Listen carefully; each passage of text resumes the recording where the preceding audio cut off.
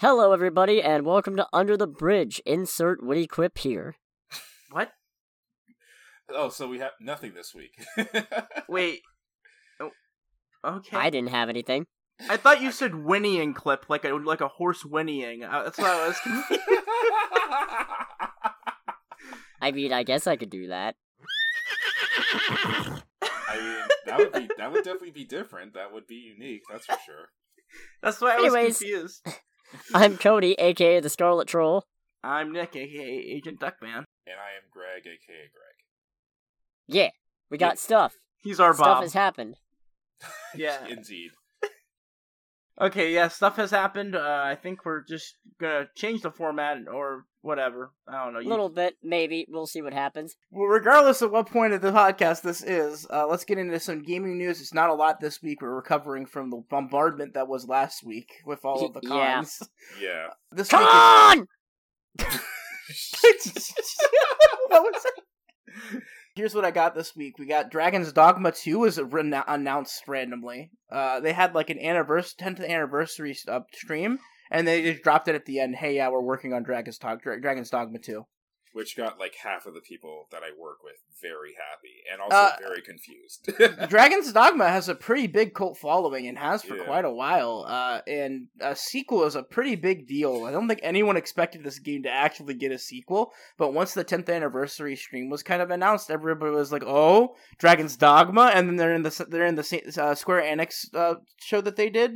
They were like, oh yeah, we got news about Dragon's Dogma. And they're like, oh, Dragon's Dogma? So everybody was expecting it at this point, so it kind of became a thing.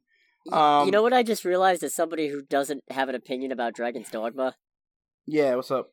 That con joke does not work unless the Lightyear review comes first. God damn it, me! We'll fix it in post. You mean I'll fix it in post? Yes, you'll fix it in post. You'll fix it in post. Damn it, me! On the same realms of Japanese games that are getting a lot of talk right now, Final Fantasy got some pretty big news this week. All three of them are Final Fantasy VII news. So, all right. Part 2 officially got revealed of the remake. It's called Rebirth. This covers from roughly the end of the Genova break all the way up to, I don't know where they're going to stop. I don't know if they're going to stop before the Aerith death or after it. But I know Part 3 was also confirmed to be in development, which I don't know why it's getting a third part. That seems a little bit too much like they're trying to take all of my money. One for every disc. I was going to say, true. It sounds like they're trying to, because I haven't played actual 7, even though I've had it in my collection for a while. Mm-hmm. From what I've gathered, it seems like they're trying to do it where every remake gets a disc, which is fine, except for the fact that each one of those is going to be full price. But that's just they're just trying to recapture the feel of a multi-disc game now at $59.99 per disc. So it's extra capitalism. So Final Fantasy VII Remake is really $180 if you really think about it. Yeah. Welcome to buying a Pokemon game. Well, I fixed that by not being into Pokemon. Yeah, good for you, Greg. I'm in Greg's camp too, so it's just you that suffers. Oh, good for both of you then. I guess I'm the only chump sitting in the recording booth. Yeah. It is fun to hear you rant about Pokemon, I will give you that. Thank you, I appreciate that. Please go on, Nick. Sorry. No, it's my fault. Don't mean... Crisis Core is also getting a remaster this year on consoles. Every console. So, Crisis Core being the PSP tie-in game to Final Fantasy VII, I think that's with Squall? No, not Squall. Zach. Zach. That's who it is. Thank you. Squall's 8. Can I like mention kind of a funny like anecdote? Yeah, go for it.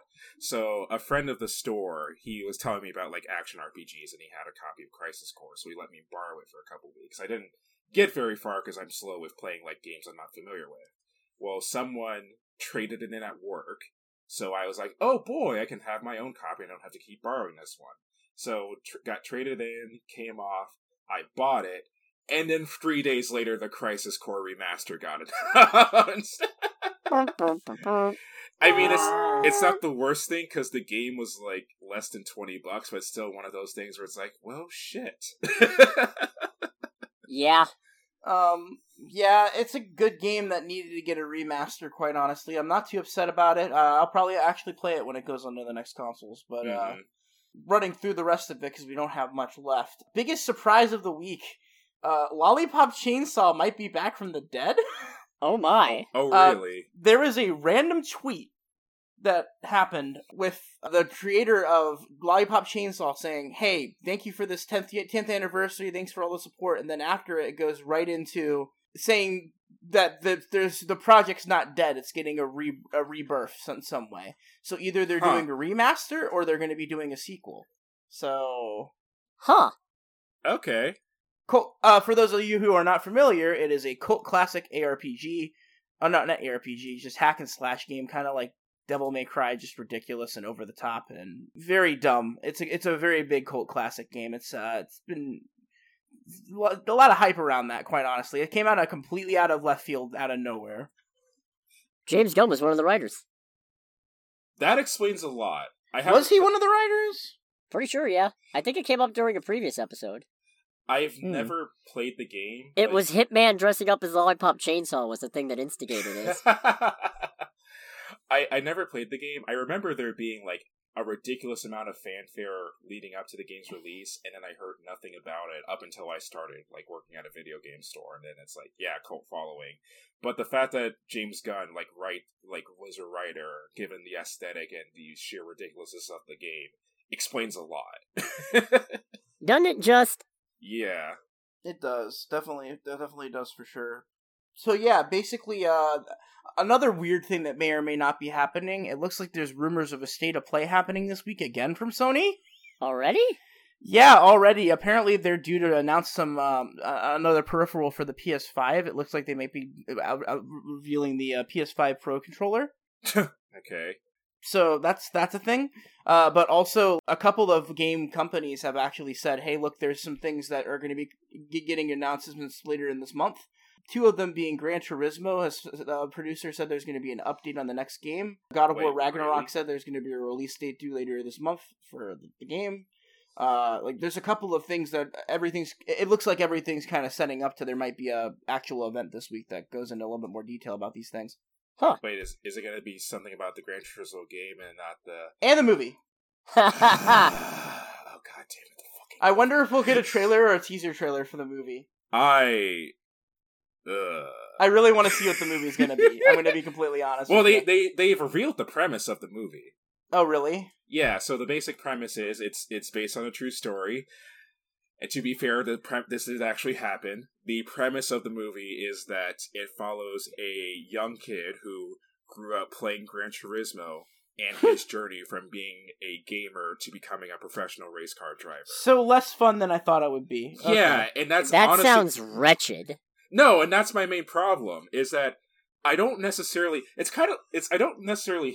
that it's a Gran Turismo movie. What I hate is that as a movie, it sounds like it sucks just based on that premise. It's like it's just a very predictable trope. It's like, oh, I'm sure like he's gonna hit some kind of snag along the way, but I'm sure he'll like. There's no like real surprise or anything because it's one of those, especially if it's based on. I'm pretty sure the driver that I think it's based on. There's no real surprise with that. So it's just one of those things where it's like. To be fair, the rumor of a Gran Turismo movie, I know you guys talked about this a couple weeks ago when I wasn't here. The idea of a Gran Turismo movie has been something that's been floated around for, like, I think at least a few years. Mm-hmm. And it was also always a thing of, like, well, how can they make a movie out of it? Because it's not a story-driven series in the slightest. It's like, oh, retelling of GT Academy. Okay, sure. Why not? I don't know. Curious to see what the hell it's going to end up being. I'm probably going to watch it regrettably. I am curious to see how they try to make this entertaining, especially because, and actually there's a discussion thread on the movie subreddit about this, with it being a video game movie. I'm pretty sure it's going to be a thing of the writers and whatnot are making this not so much to tell like a compelling story or something interesting, but more so just because, oh, it's Gran Turismo. Everybody loves Gran Turismo. That'll equal money. And I hate thinking that way, but that's the only reason I can see this existing. Last bit of news I got for you. Oh, Jack and Daxter, or for everyone. No, okay. Specifically you. Jack and Daxter has gotten an unofficial PC port. I heard about that. Yeah. It's basically these fans have ported over the entirety of the game. It's kind of cool because Jack and Daxter actually worked on a different code language that they had to decompile and learn how to like break down completely from scratch. It's quite cool. It's running natively on PC now. It's, you know, you can probably find it if you Google it online, but the game is in a state right now where there are some bugs, but you can finish the game with 100% completion at this point. All right. So, and the same team's working on Jack 2 and 3. So I do like Jack and Daxter a lot. Yeah, I've never played the games, so maybe this will give me the excuse to actually play the damn game. Wow, so, yeah, do it. It's good. It's the one PlayStation franchise. I don't have any copies of any of one of the 5 games on there. Wow. Or I never played them. I just kind of grew up with Ratchet and Clank and Sly Cooper instead. So. You know, it's funny. That tracks. I feel like between the trifecta of Sly, Ratchet, and Jack, whichever one you prefer, ultimately just depends on which one you grew up with. Because I grew up with Jack and Sly, and never Ratchet and Clank, and when I finally got the game and tried to play it, I was just like, I don't really care. I didn't like really grow up with them per se, because, you know, racing game nerd, but I do remember, like, a few times going over to see my god family, and my god brother and me would always play, like, Sly Cooper. So I have some fond memories of that, for sure. Nice. So yeah, that's just a cool little anecdote there that I found. I was like, oh, that's pretty cool to bring up. So I'm going to give the last hurrah for video games. Let's go back in the past for a little bit and revisit some of those games that, you know, have some big important, you know, anniversaries coming up. Yeah. Yeah. Biggest one this week is Eternal Darkness is 20 years old. Really? Yeah, if you guys don't know what Eternal Darkness is, it is a survival horror game made for the GameCube exclusively. I do not know who made it at the moment. Silicon Knights published it. It's a very weird game where it deals with time travel. It's very much inspired by like Resident Evil and Silent Hill. It's a very unique game for the GameCube, and yeah, it's 20 years old as of this Thursday. So that's a pretty big deal right there. Other ones that we got that are notable. I'm not going to cover everyone, just the notable ones, because holy shit, there's a lot this week. We have Sonic the Hedgehog is 31 years old. Happy birthday, Sonic the Hedgehog. Jesus. And yet he still can't drive. The man needs no introduction. We can just leave it at it's Sonic the Hedgehog. 17 years ago, Chibi Robo came out in Japan. Okay. Which, that's a very obscure game for the GameCube that a lot of people here have not played because it got limited run over here. If it even came out in America, I think it was very limited run here in Europe. And it's so it came expensive. It came out in 2006. That's why it's expensive. So I remember asking like somebody who sold the game through us. He's like, "Why is this game so expensive?" And he's like, "I don't know, dude. It just is." It's like, okay, that's cool. The Nintendo 64 launched in Japan 26 years ago, along with Super Mario 64 as its launch title. Huh. So happy birthday to the Nintendo 64 and to Super Mario 64. That is my childhood right there. Very good. Yeah, I'm not going to go into any more other than the birth of Masayuki Uemura, who is the Nintendo's head of Nintendo's Research and Development Set 2 division. He is the one that was the head on the development of the Famicom Disk System, obviously the NES, and the Super Nintendo. So did you say Famicom Disk System? Disk System. They had they had like basically an NES CD kind of deal that they did very early on. Huh. It's very, very, very, very obscure, and pretty much it only came out in Japan. It was a very odd attempt at trying to use disc-based games. Okay. He also is the inventor of the light gun. So, the Nintendo light gun, the classic one. So he's the person I have to thank whenever someone buys a light gun, it's like it doesn't work on my TV. Gotcha. Sorry. That was a very specific complaint. I'm very sorry about that. But valid, especially when you've worn them. Valid. Oh. Yeah, but he's still basically the creator of the light gun. So that's pretty cool. Okay. Happy birthday to him.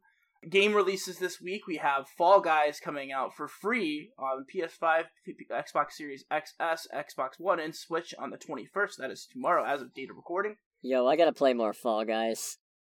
Yeah, Fall Guys needs no introduction. It's Fall Guys. It was a huge deal. Kind of dropped off, but it's a shame, because it actually is a fun game. It's just not one that necessarily needs your constant attention. The Shadowrun trilogy, all of the Shadowrun CRPGs are coming to PS5, all consoles. If it's everything, I'm just going to say everything from now on. Wreckfest is coming to Switch. Wreckfest is really fun, by the way. I highly recommend it if you have a Switch. Yeah, it's a very fun game. I don't see how that game could run on the Switch, but I'm all for it. Probably through cloud gaming. Okay, that makes a lot more sense. Yeah, it makes a ton of more sense when you think about it like that. Yeah. Naraka Blade Point's coming out to Xbox Series S, X, and S. That's a battle royale game using swords and stuff. It's pretty cool. They showed it off at the most recent conference, so that's a pretty. I'm pretty excited to see that come out. Actually, The most contentious release of the week, Sonic Origins. Ugh. Yeah, you either love it or you hate it. I think that it's very scummy the way that they're handling the launch of Sonic Origins. I'm not looking forward to it at all. I'm probably not going to boycott it on premise because of what they're trying to do. It's ridiculous that they're charging that much money for classic Sonic games and completely screwing over the fans. I've still got Sonic Mega Collection Plus and Sonic Gems Collection, so I've got 1, 2, 3 Knuckles and CD already. Perfect. Yeah, that's exactly what I think about it. The collection that I am looking forward to, though, is the Capcom Fighting Collection, which comes out on the 24th, having games that haven't seen official support in quite a while on there, including my favorite Darkstalkers, which is honestly Capcom iconic at this point, because like Morrigan and Felicia, they come from that. Like, I don't know why Darkstalkers doesn't have more of a... They should really do something with it. It's just sitting there. And it's those characters are so iconic to just Capcom. So, like, I don't know why they don't do anything with it. But these games are coming out completely re-released with full net play, like full the rollback netcode on them, so that you can play them online without any input lag. So that's going to be pretty awesome. I think it's pretty cool that Capcom's doing this, even if it is just a way to get more money out of me. I mean, what isn't? True, this is the video game industry. Fire Emblem Warriors 3 Hopes comes out for the Switch on the 24th, the next Fire Emblem game, Warriors game, so it's a sequel to the, I want to say that, what was it, like 2019 game that came out? I don't know. I don't remember when that one came out. But yeah, it's a Warriors game with Fire Emblems. They've already made one of them. It's the same deal. It's just different characters. Okay. And the last release is Madison, which is a survival horror game coming out to every console. It's psychological horror. It's about a camera.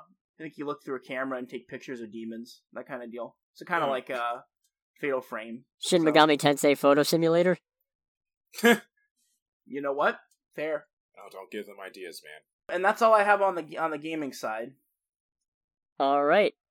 As we get into movies and other such news, I want to start off by saying rest in peace, Mr.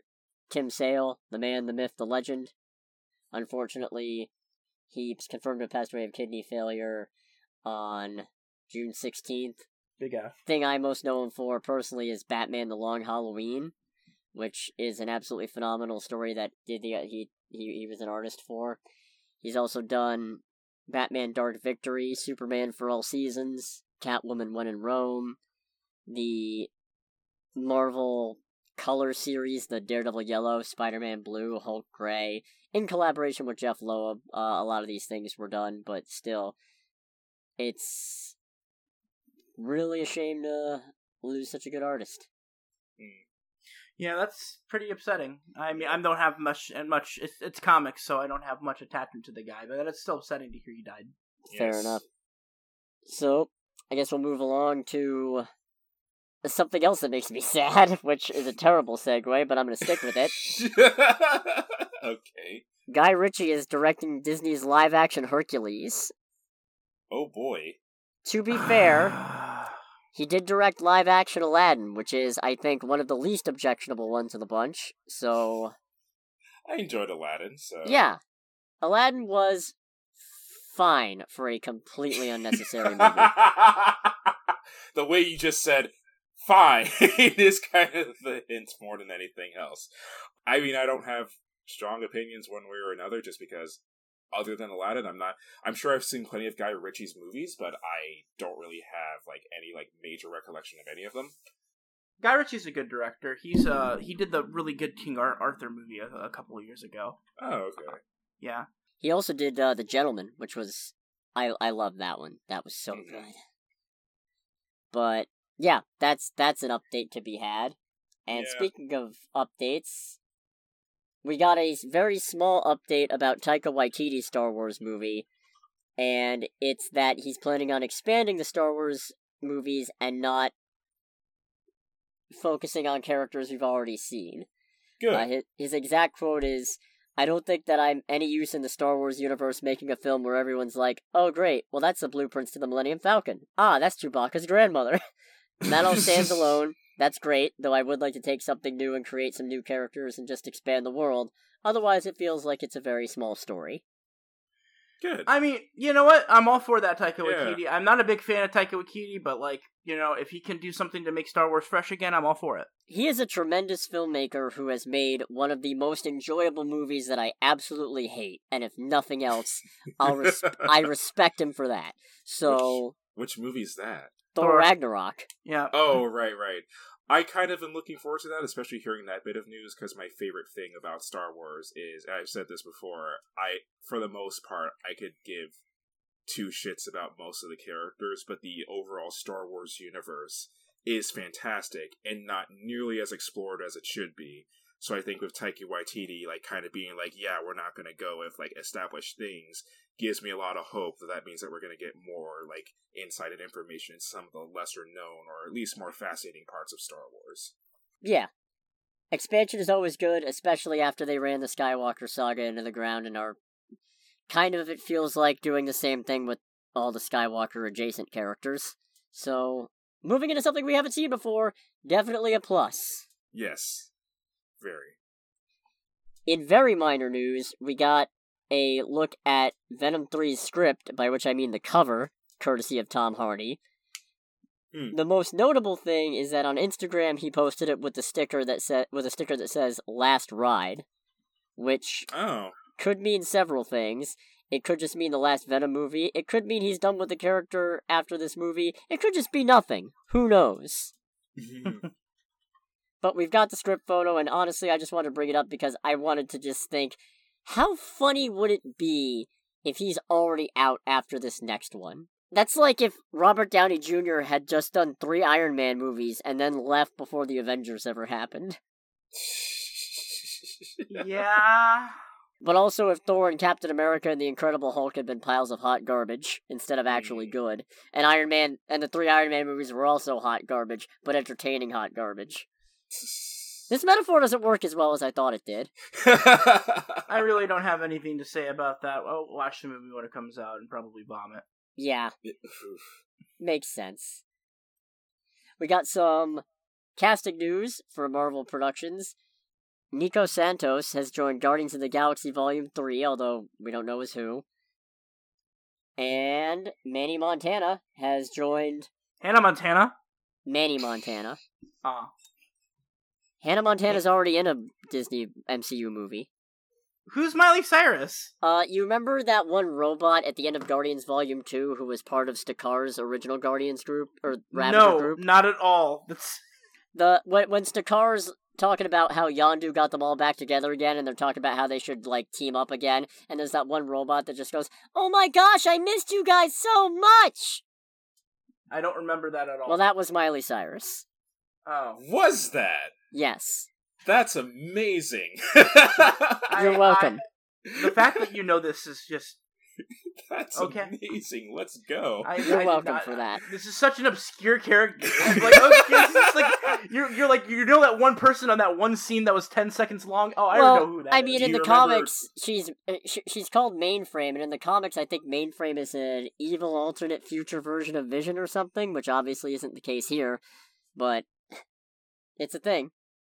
Nick, do you remember when Sylvester Stallone was in Guardians 2? I did see that. I do remember that. That's part of the group. Ah, gotcha. Yeah. Okay, moving on. Anyways, we don't know who either of them are, though. So, interesting speculation. I mean, and the worst part is it's impossible to speculate because Guardians 3 could be literally anybody, and Ironheart also could be literally anybody because one's too crazy to pin down the cast list, and the other's kind of too new for me to really know much about. So, guess we'll find out. Yep. Then, Michael Giacchino provided an update for the untitled Halloween special that's probably Werewolf by Night, confirming that he is directing it, and saying, "I've been having a blast. It's an incredibly challenging process. I love it. Every day, I've been having fun working on it, and we're in the middle of it. Hopefully very soon we'll share a lot more about it." So, sounds like he's not very far along. Do you mean directing as in directing the music side of things? Or like no, he is directing the Halloween special. Wait, he's the composer, right? He's the director. But I thought he was the composer. He's the composer. He's the composer, but for this, he is the director. What? I have covered this. I know it's come up. I mean, yeah, but that's a little nuts because he's been known for compose. I mean, I'm all for it. I love his music, so... Look, this is the man who gave me an orchestrated version of the Spider-Man theme playing in front of the Home trilogy, so... This is only the third thing he's directed. He did a short in 2018, a short in 2019, and then the special. Okay. That's awesome. I mean, it's cool. I really like Michael Giacchino. I think that his Incredible score is one of the best scores of all time. Yes, the Incredible soundtrack is great. Like that. He's done a lot of good movies. And now it's in my head and it won't go away. Giacchino is one of my favorite current composers, so I'm pretty excited about that. So, for me though, the best song was the Kronos theme. When Mr. Incredible finds out about the whole plot, Ooh, yeah, just a good mix of like jazz leading out to like major suspense. It's like, well, and then what I think is the biggest thing, at least for me, because I did not see this coming. We've got confirmation that another Disney Plus series is being worked on, and this one's about Wonder Man. I know you talked to me about it outside of the podcast, but remind me once more who Wonder Man is. He's one of the, not original, but he's an Avenger, like an early Avenger, right? Yeah, he was also a member of the West Coast team. He's a Hollywood actor. His brain patterns in the comics were used by Ultron to create the Vision. His brother is the supervillain, the Grim Reaper. He has, I think, ionic blast powers or something.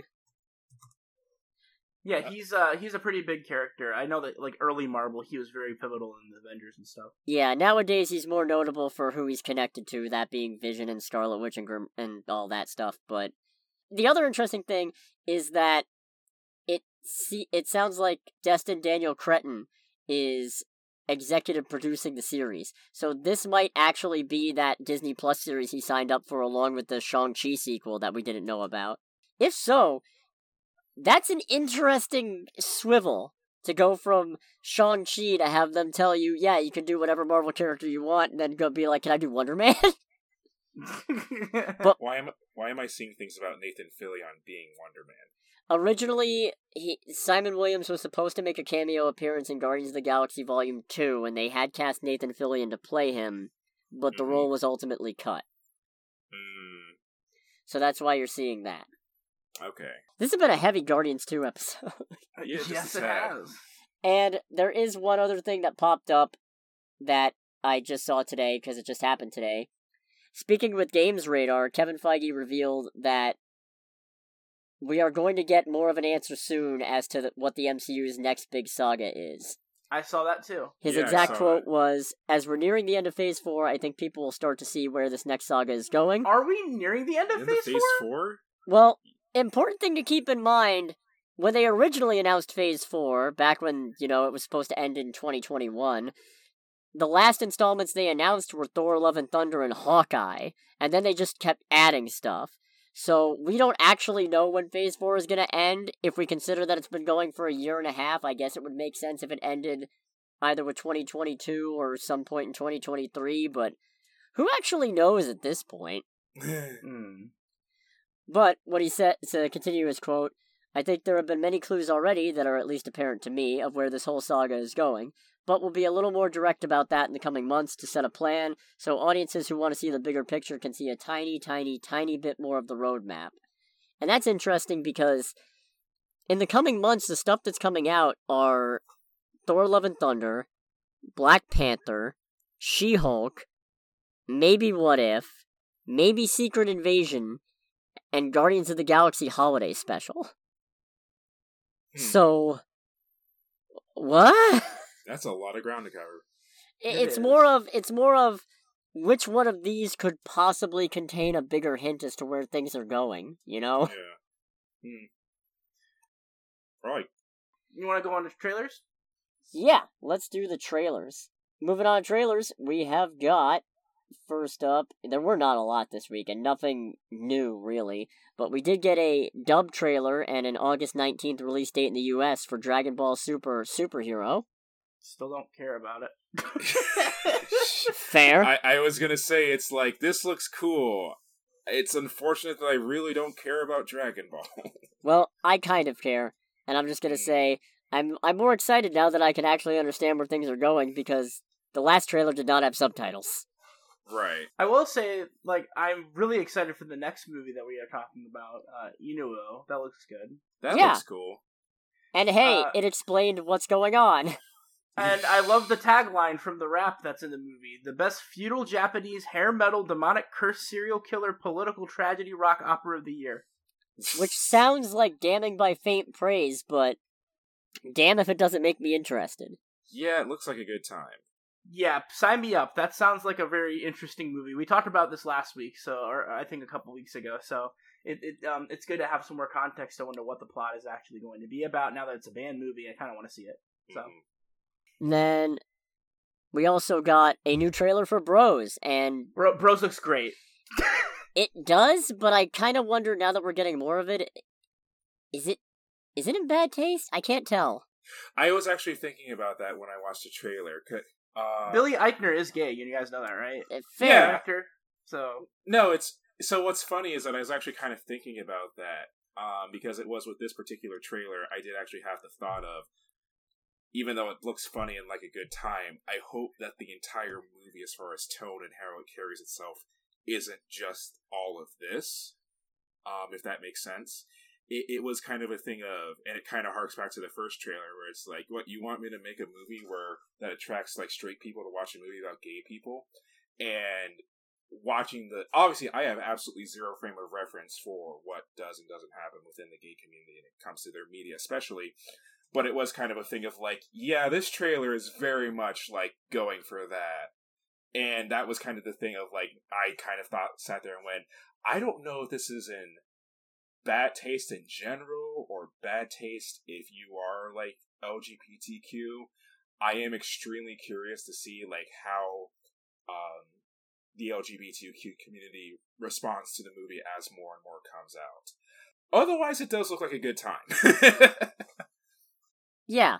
I haven't soured on it or anything. I'm still looking forward to it. It still looks really funny, and I'm still planning on going to see it, playing into the idea of, haha, yep, it's a movie making fun of the idea of making a movie about gay people that straight people would want to see, that at least this straight person wants to see.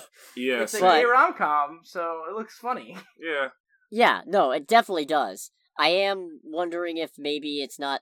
Some of the jokes...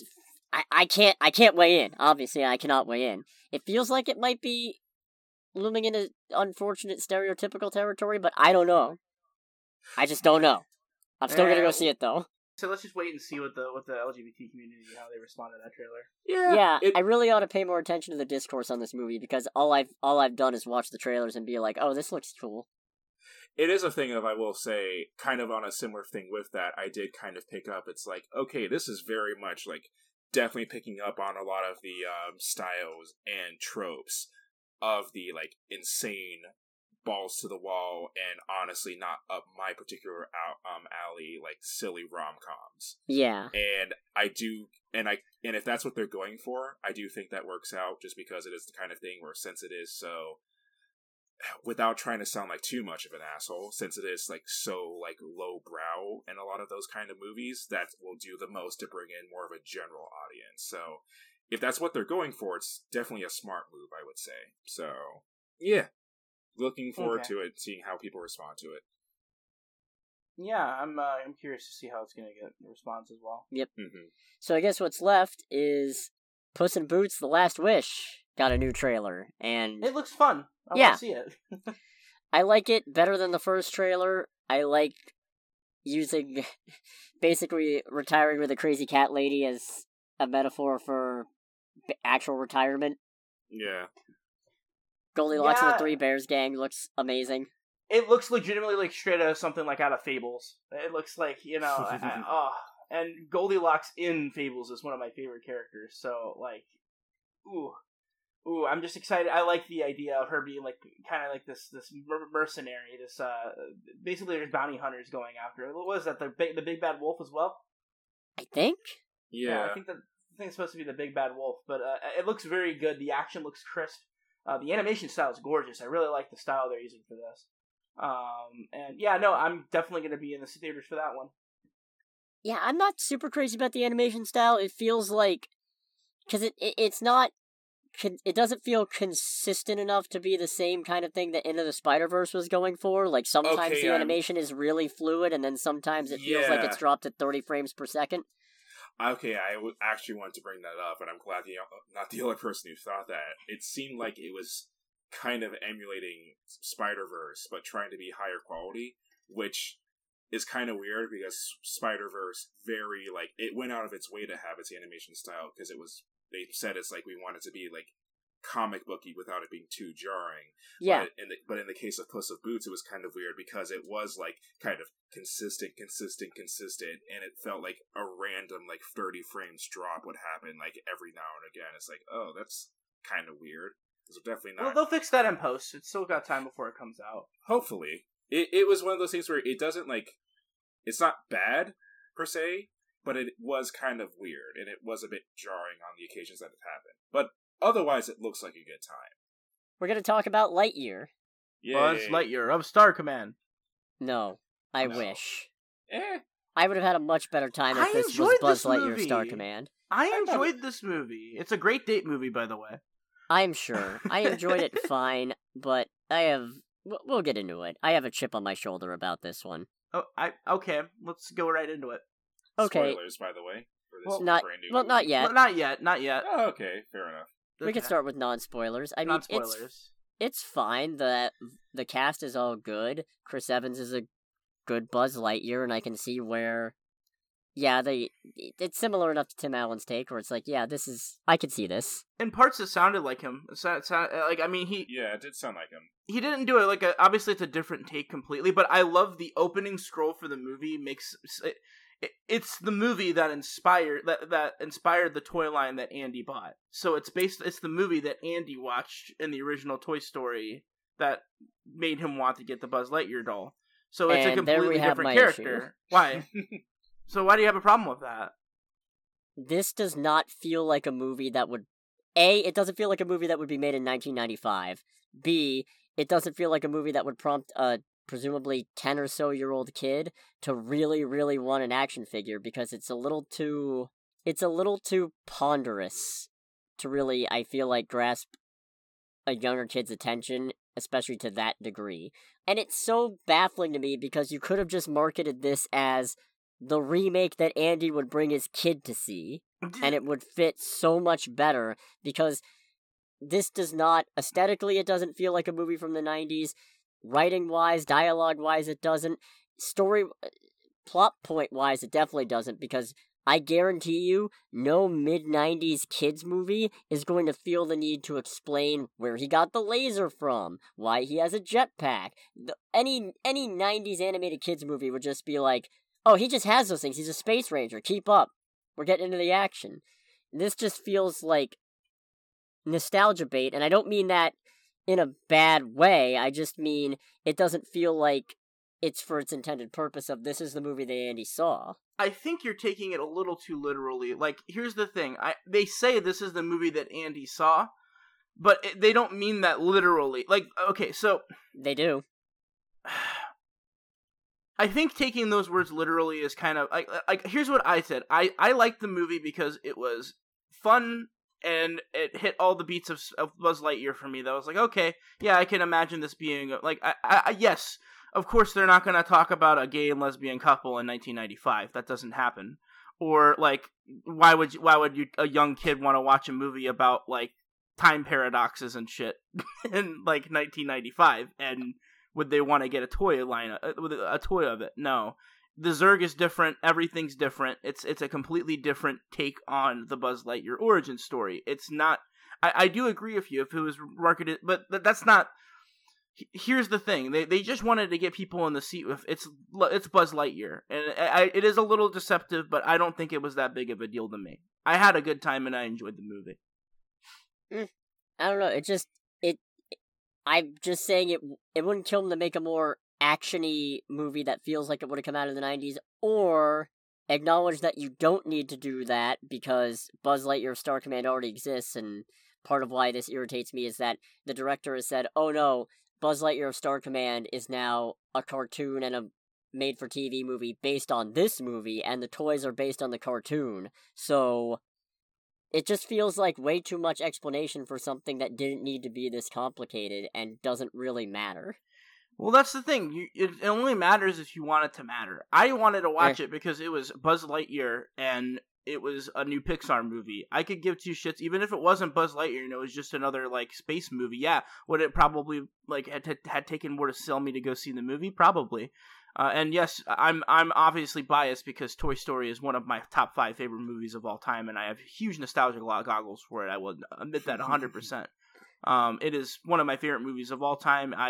I don't think that Disney is going, or Pixar is not creatively at what they were in 1995. They are completely devoid of all creativity now. This is a very, I mean, I like the movie a lot, but it did hit a lot of the same story beats they've been hitting in a lot of their other movies. The originality, the all of that is gone now. I know what I'm getting into of a Pixar movie. It's going to be the same story beats, the same kind of like they're not going to go through the effort of making a movie like feel like it's from 1995 anymore. That's not the Pixar of today. At least for me, I mean, I did enjoy the movie overall. I liked it quite a lot. It was very fun. It was fairly comedic. It wasn't like too far in either direction of being uncomfortable or obnoxious, but also like not too like okay, a bit too happy-go-lucky.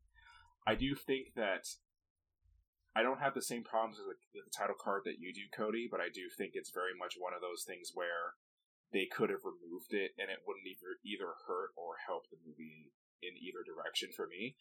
I will say, though, there were a couple things that bugged me about that, one of which being kind of in a writing side of things. It's one of those things where it does, for a movie set in 95, there are definitely a lot of cues of like more modern humor, more modern like talking points. But the movie isn't set in 1995. No, it's not set in 1995. It's set in like 20 whatever the galactic future is. It's like Star Wars. It's a galaxy in an inexplainable time and place. It's so, which is fine, but it is still a thing of like they do in a capacity make the point of, even if the movie itself isn't set in that time period, it is still airing in that time period. So at least to some degree, it's a product of the time.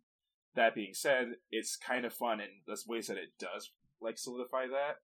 I do remember like one particular scene where there's like an AOL startup sound, and that did get a small giggle out of me because I was like, okay, there we go.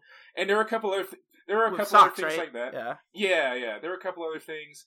It is kind of one of those things where I guess my problem with that, if I do have anything, is that all of the things that detract from that are objectively in their own bubbles not bad things. There were very few instances of those where they were bad, but I do think that having that title card there did kind of make it where it's like, okay, this does kind of take away from the status of this taking place when in the 90s. But it's not taking place in the 90s. It's the same way that Star Trek was airing in the 60s and 70s, and it tackled things way beyond its time, like racism and sexism and like all these really ridiculous heady topics. And I know that this is supposed to be marketed and only kids. Nerds gave a shit. Yeah, but that's the same thing with animated movies and shit like this. I don't know. I feel like they were going for that kind of feel. Oh, no, absolutely they were, but it's still kind of the thing where, even though I really enjoyed it, like, my favorite part of that was very much the the LGBTQ family scene. I love that. That was great. They handled that great because it shows it's completely normal, but it is still kind of thing of in the back of my head. It's like there's no way this would have flown in a 95 kids movie. Unfortunately.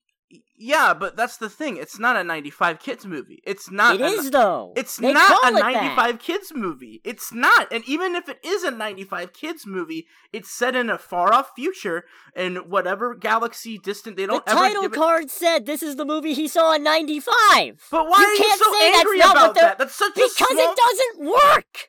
Ladies and gentlemen, we are having our first fight. It's such a small thing to be upset about because, like, they're obviously going to make it have modern themes in it. They're not going to make it actually be set in 1995 to modern audiences. Nobody gives a shit. Then don't call it a 95 movie! It's not a 95 movie! They say it is! Ow. Dude, what the fuck is wrong? Dude, it's like, calm You're down. You're literally saying they're not saying this, but they are saying it! Even if it is, it's like Star Trek. It's like tackling things far off in the distant future, indiscriminately. It's not supposed to be something that big of a deal. And this kind of reinforces why I said if they took that out, it wouldn't have hurt, but wouldn't have been bad either. Nothing would have been lost if that wasn't there. And it's so insistent on, there's so many Toy Story, this doesn't feel like this is what inspired the Buzz Lightyear of Toy Story. It's, we're aping Toy Story Buzz Lightyear to retroactively explain it. That whole opening bit where he's doing the mission log and it's just, ground seems a bit unstable and there seems to be no sign of intelligent life anywhere. It's just, get it? Like in the movie? In the Toy Story movie? Well, yeah, they're gonna call back. It's nostalgia bait. That's an entire, like you said, this movie does have nostalgia bait in it. I was happy when they did stuff like that. Like, I mean, I saw it and I was like, oh yeah, I know what they're doing with it. Like, did it need to happen? No, but they did it because it's a nostalgia bait movie, and this is the movie that people who grew up watching Toy Story take their kids to. And that's the whole point of it. It's like... And they could have just said that's what this movie is to Andy, the thing he's taking his kid to see based on the thing that he liked, and that would fit what this movie actually is a lot more than what they present it as. If it's a remake or if it isn't a remake, it doesn't really affect the tone of the movie. It's just a movie that's set in the... I don't understand why that's such a big deal to you. Because intent matters. What they intend to make is important in defining whether or not they hit the mark on it. And if they intended to make the movie... I feel like they hit the mark on it as a kid's movie that was... It's like, if you set out to make Citizen Kane, and you make... I don't know. Hold on. No, I if love you Citizen set out Kane, to, so I'm enjoying this. If you set out to make Citizen Kane, and you make, I don't know, the first Iron Man, that's fine. But it does mean that you failed in making Citizen Kane. This is not Citizen Kane. This is a fucking kids movie. No. Point is, if you go into it saying, I'm going to make the movie that Andy would have seen, and you make a movie that is not that, but is the movie that people who watch Toy Story and would like to see the movie that Andy had seen, it is not the same thing, and you shouldn't act like it is, especially not when the thing that Andy would have seen as a kid already exists, and it's called Buzz Lightyear of Star Command. Does that still exist in the Toy Story lore, though? Yes! It still exists. The opening of Buzz Lightyear of Star Command is the toys freaking out about getting to watch Buzz Lightyear of Star Command. Right. I completely forgot about that part. So, you want to know why it matters to me? Because this movie, under the guidelines of what they wanted it to be, not only isn't that, but it would be completely unnecessary if it was. I liked it. It was a good space movie. That's all I really have to say. It's fine. I had a good time watching it. It feels like they were making a completely unrelated space movie, and then somebody with giant mouse ears, couldn't imagine who, was looming over their shoulders saying, but how can we tie this into a pre-existing IP? Because that's Disney. That's everything Disney does. That's literally everything they do nowadays. And Luca, even Soul, Turning Red, all of which probably, okay, maybe not Turning Red because I couldn't get more than 12 minutes in, but I do think Luca and Soul deserved a theatrical release more than this one. This one could have very easily just gone straight to Disney Plus. I do agree with you. This probably could have gone straight to Disney Plus, and that probably wouldn't be that big of a deal. But I think I would have been upset if this went straight to Disney Plus, honestly. I enjoyed the movie. I enjoyed all the timey-wimey bullshit. I enjoyed the redesigns for all the characters. I really liked the redesign for, like, the suits for Star Command, like of all the ground soldiers and stuff, they all look like they're wearing like Warhammer 40k armor. It's funny as hell.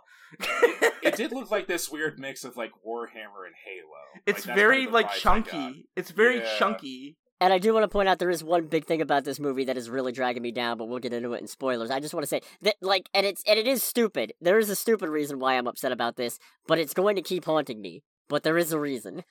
So. Oh boy, I don't know if I can take this, man. Socks was good.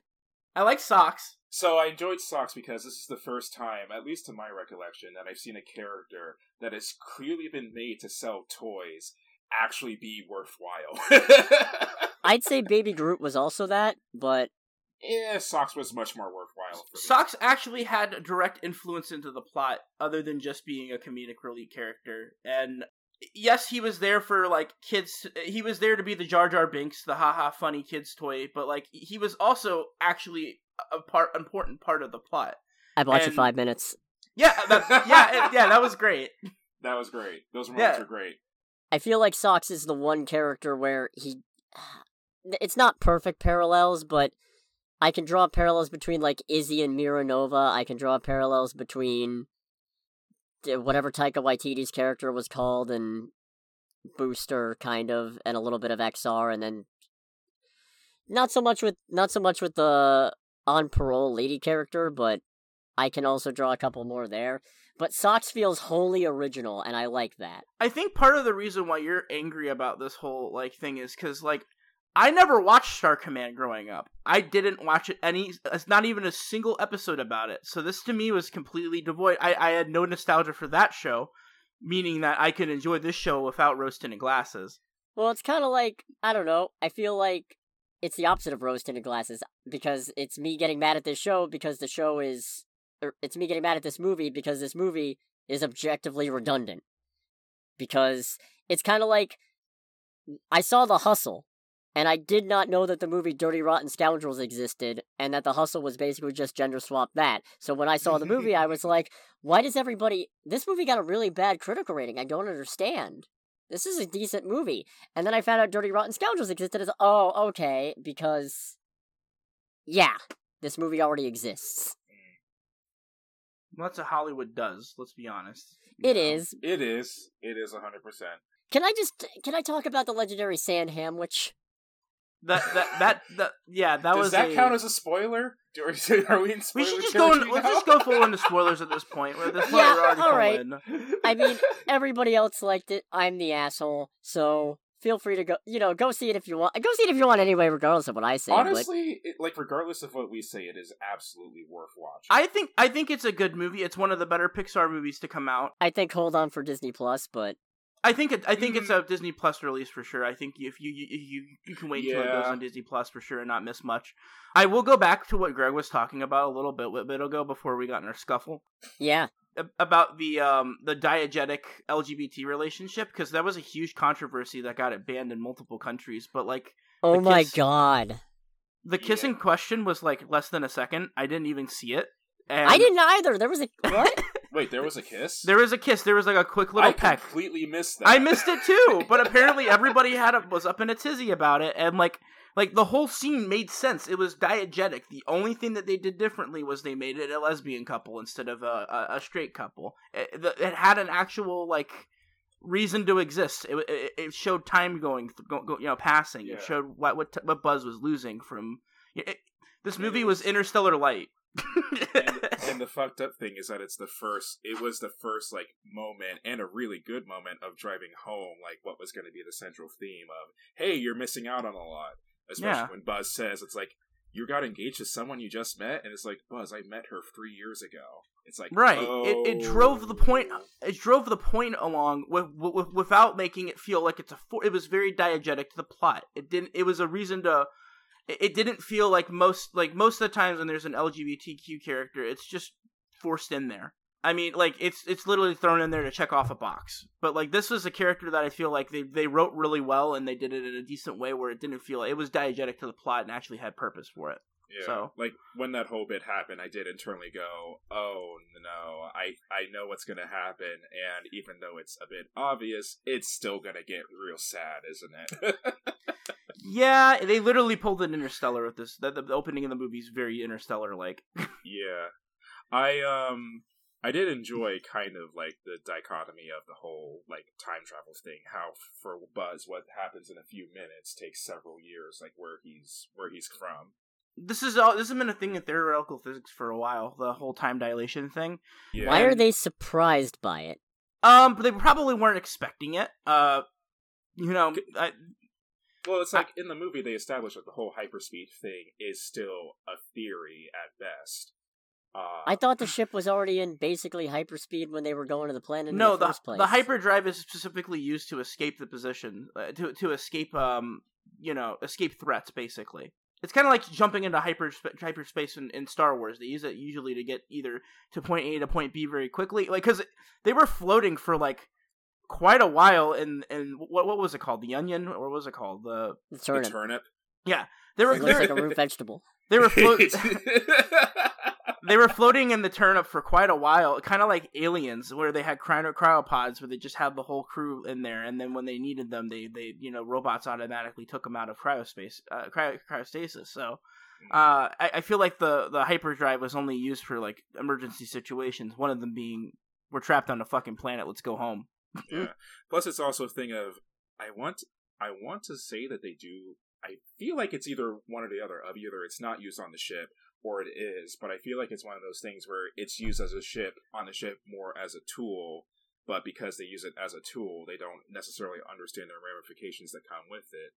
It kind of reminded me of, and this is, I fully admit, very nerdy and very off topic, basically how torpedoes came to be.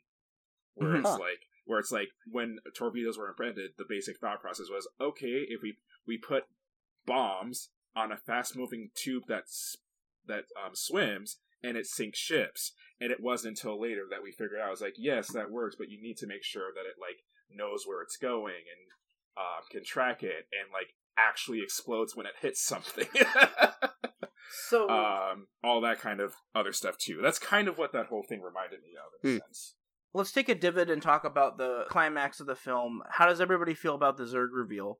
I don't like it. I don't really like it either, but it wasn't terrible. I just don't. I think it was kind of corny. I do respect the attempt to mix it up, but I don't think it was done particularly well. For me, it was kind of a thing of, like, I see what they're trying to do here, and I get it, and I respect the attempt, but overall, it's like,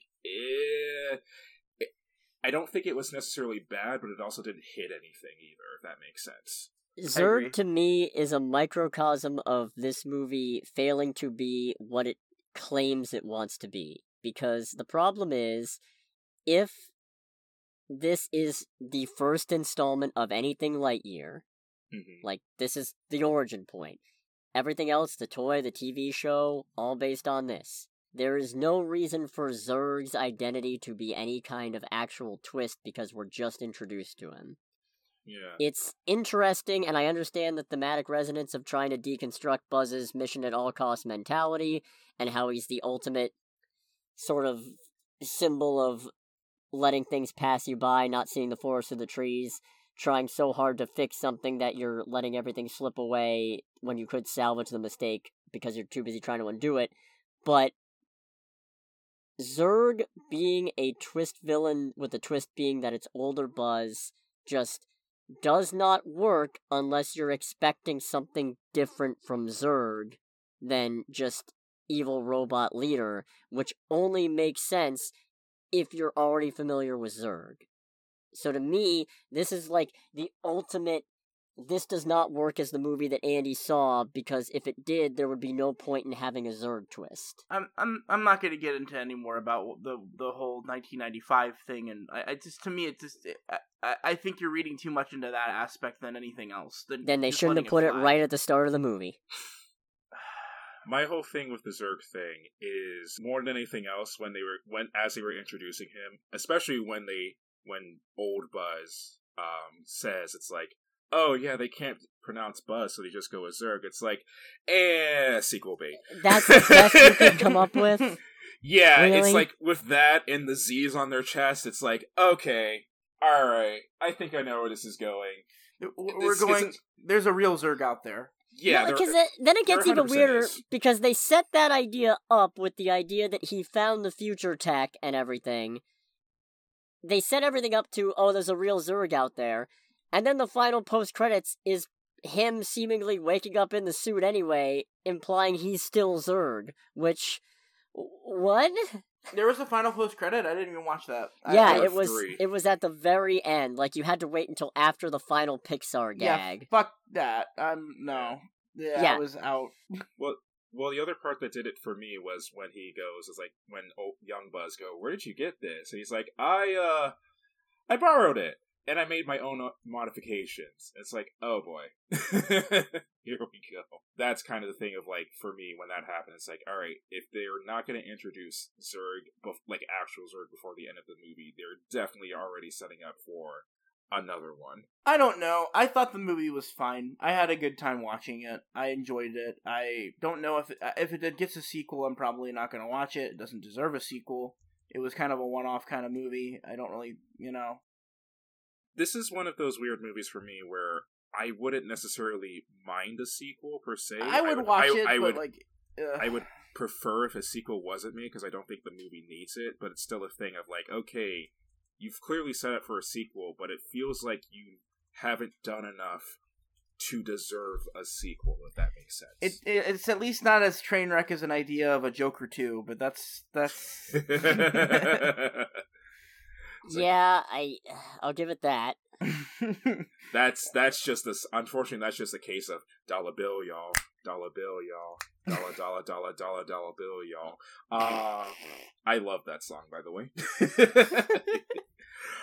Yeah, it's one of those things where for me, it's just like, all right, I see what you're trying to do. I don't hate it, but I don't think you deserve it either.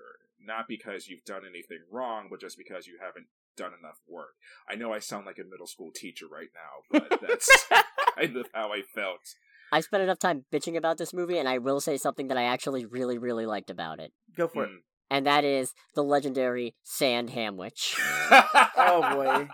So, long ago, I joked about a hypothetical sandwich that was meat, bread, meat, and what would you call such a monstrosity? And I think I thought logically it should be called a witch ham sand, but I settled on a hand sandwich because, well, it just sounds funnier. Never did I think I would see such a thing in any major motion picture. Except getting it out of the vending machine, and then Buzz just trying to explain, and I don't necessarily know if the bit works, because even after 100 years, come on, the sandwich is not going to change, but it's really funny listening to them give him shit about bread, meat, bread.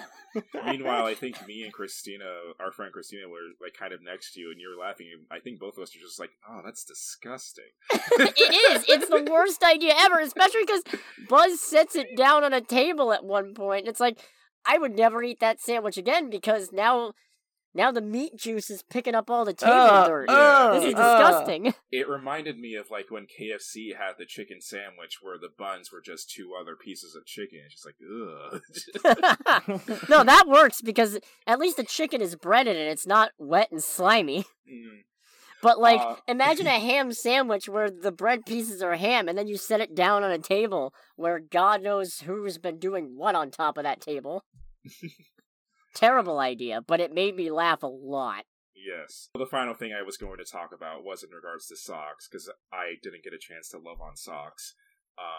Besides how funny and how like wonderful he was, he actually did something in the movie that I really appreciated, and it was a thing of really driving home how big deal the whole time travel thing is, while doing it in a funny way that doesn't take away from anything. In particular, during the bit where he figures out the secret formula for the hyperspace fuel. And Buzz yeah, it took me 62 years. Yeah, and it's a thing of like, this is equal parts funny, and also really drives home how fucked this is at the same time without taking anything away from the funny or the fucked up. Yeah. I really enjoyed that. Socks kind of to me felt like Borderlands 1 Claptrap. Yeah, except actually funny. I'm sorry, I love Claptrap as a character, but it's still not funny a lot of the time to me. Cody, any final thoughts on this movie? I'm going to say final thoughts will bring me the real Zurg. Yes. Gotcha. There we go. We'll have to wait till Lightyear 2 gets inevitably announced. And I watch it on Disney Plus instead. I would say our overall thoughts are movie is like not like War and Peace, but at least worth seeing. Oh yeah, like I don't even aggressively hate it. I have one very big singular problem with it. But otherwise the movie's a good time. It's fine. It just doesn't necessarily feel like it needed to be a Lightyear movie to begin with, but it's fine. So I guess we should probably start with Obi-Wan, since we did that first last week, I guess. Obi-Wan is, well, Obi-Wan. I like this episode better than the previous two, but I also am increasingly feeling like this should have just been a movie like it was originally supposed to be. I hated this episode. I fucking hated that. We're going straight into spoilers, right? It's the whole point of this. It's episode 5, I don't care. I absolutely hate that she ended up actually being a survivor of the Jedi Temple. It was so, like, we were making jokes about it in episode 1 or 2. It's like... I was right, so I feel vindicated. It's just a stupid fucking story pull. I hate it. It's so stupid. I did not enjoy it. I did not enjoy any of the revelations this episode. What specifically makes it stupid?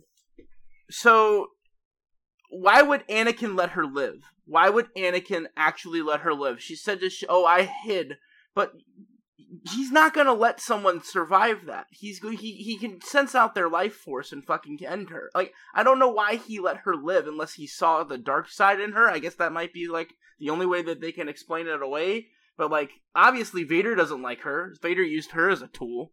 So, like, it wasn't necessarily, like, I don't know, unless Vader saw something in her to keep her alive. I don't know why Vader would, why Anakin would just, like, not kill her on spot.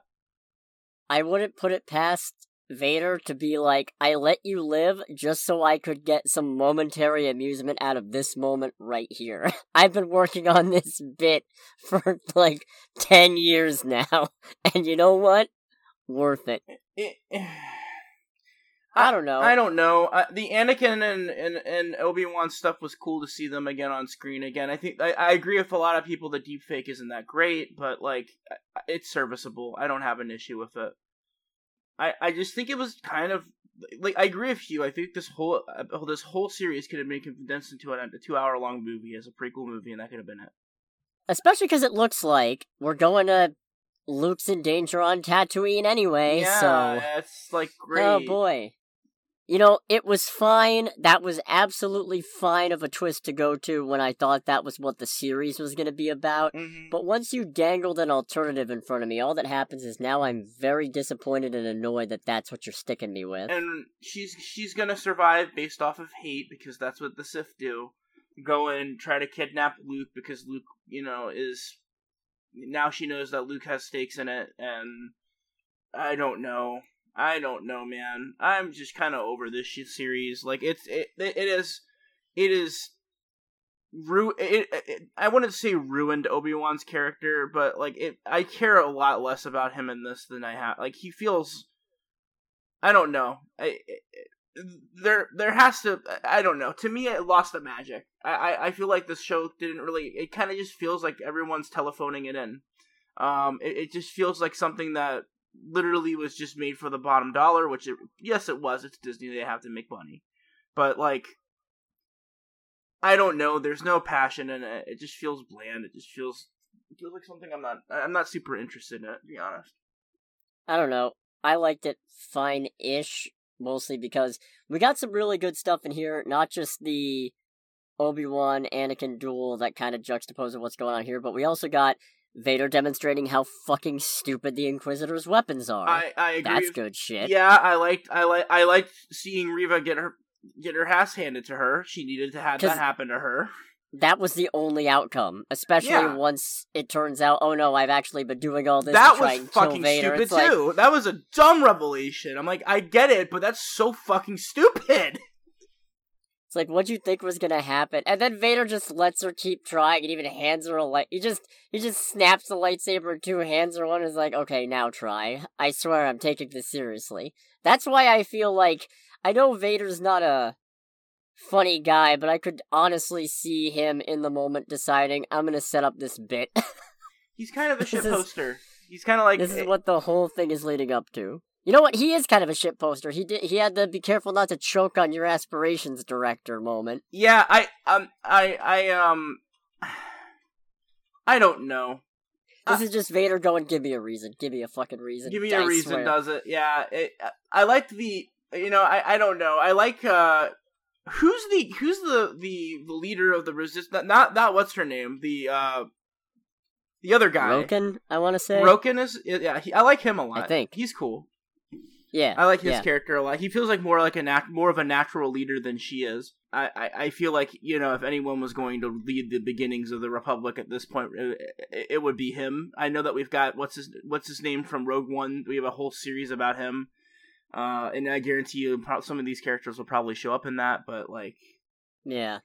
Oh, and then I also like that Obi-Wan trying to stall with negotiations is such a well-known tactic at this point that everybody in the Empire can apparently see it coming. Well, yeah. They're like, oh yeah, well, it's obviously a stalling tactic. It's this bit, okay. Because of course they know. Vader's probably just thinking, that's the oldest trick in your book. Are you serious? I don't know. Like, this series to me, I feel like it needs to be over with. I'm glad it's a limited series. I'm glad we only have one more episode left. I just want to see what they're teasing season 2. How do you make a season 2 out of this, though? You shouldn't. You shouldn't. But... Like, this show didn't even deserve a first season. Like you said, it should have been a prequel movie, like they did with Solo, on Anakin, to set up, Obi-Wan, to set up the rivalry that goes into 4. And that would have been it. Like, that would have been fine, and I have no problem with Moses Ingram as as a person or an actress or an actor. Yeah, the acting's fine. Actor's okay. The character's insufferable. Insufferable, not even in an entertaining way, and even the satisfaction of watching Vader completely own her in a fight is undone by realizing she is going to return as an enemy in episode 6 to menace Luke, where she's just gonna go down anyway because, well, nothing can happen to Luke because it's pre-episode 4. So, it's like, congratulations. All the mystique and any interest I had in this character is now gone because I've gotten the thing I wanted, which is Vader to kick her ass and illustrate you were never even on my radar. Like, we already know what's going to happen. Like that's the thing. There's no surprise. There's no, intrigue. With Solo, at least, there are some things in Han Solo's story that we knew, but there's a lot of gray area, and that kind of cleared it up. With Obi, it was pretty much we knew his entire story already anyway. It feels like it wasn't needed. Solo at least had a purpose. And I'm glad they didn't do anything further with that, although we're probably getting a Lando show at some point. And even Solo, I think Solo got a little too explainy at points. It did. There were definitely things that I rolled my eyes at going, oh, really? But the thing is, at least Solo wasn't set during a point where we know only so much can happen. Like, with Solo, okay, his whole past is kind of a blank slate at this point. I don't remember if they went into it in Legends, but now that the expanded universe kind of wiped that all away, they could do whatever. But with Obi-Wan, it's like, oh, this is when he's on Tatooine. So very emphatically, he cannot bring too much attention to himself. Right. Or if he does, it has to get undone at the end, and everybody has to be convinced that he's dead. So, great, absolutely cool. I don't know, I'm just ready for this show to be over with. We've got one more episode. Let's see how they're going to wrap it up. And I hope a season 2 is not in the works. It does not deserve a season 2. We'll see. I don't know. Pushing into the other series, if you want to just do a complete pivot. Yeah, let's just go into Miss Marvel episode 2. I thought the second episode was a lot better than the first episode. I still am. I don't hate the show. Here's the thing with me. I don't hate the show. It's just I don't feel like it's my demographic, and I don't have any attachment. So, I watched it. I thought it was actually a better episode. A lot more happened in this episode that got me interested. I liked her learning her powers. I liked all that stuff. I actually do like some of the side characters. But to me, I watched 3 seasons of Degrassi: The New Order, whatever it was called, the Netflix Degrassi show that was made for millennials. I liked it. I actually really liked it. It's fun. It's stupid. But it has the same sort of feel that this show has. And it just, to me, it's like, it puts it off of being a Marvel show to me. It's like, it's more like a CW show. I do like episode 1 a lot better than episode 2, mostly because the adults are giving a lot more leeway. I like episode 2 more than episode 1. But I also like this series so far because it feels like something we haven't had in ages in the MCU, really at all. And that's somebody with a secret identity where... And it's a good thing that the MCU in general has moved away from that, and not everybody is I have to do these superheroic things, but I also have to keep it a secret, and I can't tell the people that I like. But after nobody having secret identities, it's kind of refreshing to have a more down-to-earth, handling basic stuff superhero show. It really feels like a Spider-Man... That's what I was going to say. It feels Spider-Man adjacent. Yeah. Which is even better because we have Spider-Man, and he's off doing big world-saving stuff for most of his films so far. So having that extra corner of it's much more grounded and it's much more on the street handling stuff is nice. But mostly I just appreciate Kamala asking her mom if she can go to this party, and the mom actually hearing her out and apparently deciding, okay, I cannot stop you from doing this thing, and you're gonna and I now know you're gonna run out if I tell you no. So at the very least, we'll have some leeway. That was nice to have. I like how Nakia. I think it's they pronounce it both ways, but I think it's Nakia. Okay, I like her wrapping Kamala's dad around her finger to get her vote. I liked everything with Nakia and her trying to get the vote for them. I like that stuff. You know, I think that her character's at least a little bit more refreshing as like a best friend character. What's his name is just simping for her hard. Or sorry, tier 3 subbing for her hard. Bruno's not great. No. Mostly because he's very obviously jealous of Kamran, which now that Kamran's become a whole thing with the end credits, the last scene in the episode, you know, who knows what it's going to turn into. I don't know. Obviously, like, it's the very obvious best friend being jealous. Like, your crush is hitting on or with another guy, so you're jealous kind of character. And it's kind of like, okay, I've seen this a million times. But I like Nakia because she's, like, you know, this independent, like, I'm going to try to make a difference kind of character. And, you know, she just doesn't care the fact that, you know, the Muslim society does not really like women being in power. She just doesn't give a shit, so... Oh, and I really can't give it up to Iman Vellani enough for doing a phenomenal job as Kamala, because that bit where she comes home from the party and she's dancing to that song by the Ronettes is just... It's brilliant. I love it. It's hilarious. Like I said, it's one of those things where I don't connect with it at all. Not much about her I connect with. This show is a tie-in to a major Marvel movie, so I have to watch it. What do we think about Damage Control being the bad guys, and also pretty explicitly racist? Who are the Damage Control? So, in the comics, they're supposed to be just the group that cleans up after superhero fights. Here, they seem to have been expanded into more of a S.H.I.E.L.D. adjacent, boots on the ground, handling superhero stuff kind of thing. Kind of like what Agents of S.H.I.E.L.D. is doing, yeah. Which makes sense considering Stark helped found the thing, but it's actually kind of funny. Originally, they were going to get their own comedy TV show, like a sitcom type thing, and then I guess plans fell through for that, or they couldn't get a network for it, or something like that, so that unfortunately did not pan out. It's really weird knowing that, seeing them transition into the sort of jackbooted, yes, let's make sure to surveil these marginalized communities for this new superhero kind of thing. But we'll see how it pans out. And I'm not going to say anything about Kamran because I know what he's like in the comics. Oh, really? Yes. Do you want me to tell you? Yeah. Alright, so in the comics, Kamran is an Inhuman villain. And he is very much an asshole. He's we're better than all of them, why do you bother to protect them? And as soon as she doesn't get on board with the plan, he's just like, ugh, and then he turns into a total douchebag, and it's just... So essentially they're setting up that she is an Inhuman. I don't know. They make it pretty clear that her powers don't come from the bangle and activated something inside her, so it could very well be a Terrigen crystal, but I don't know.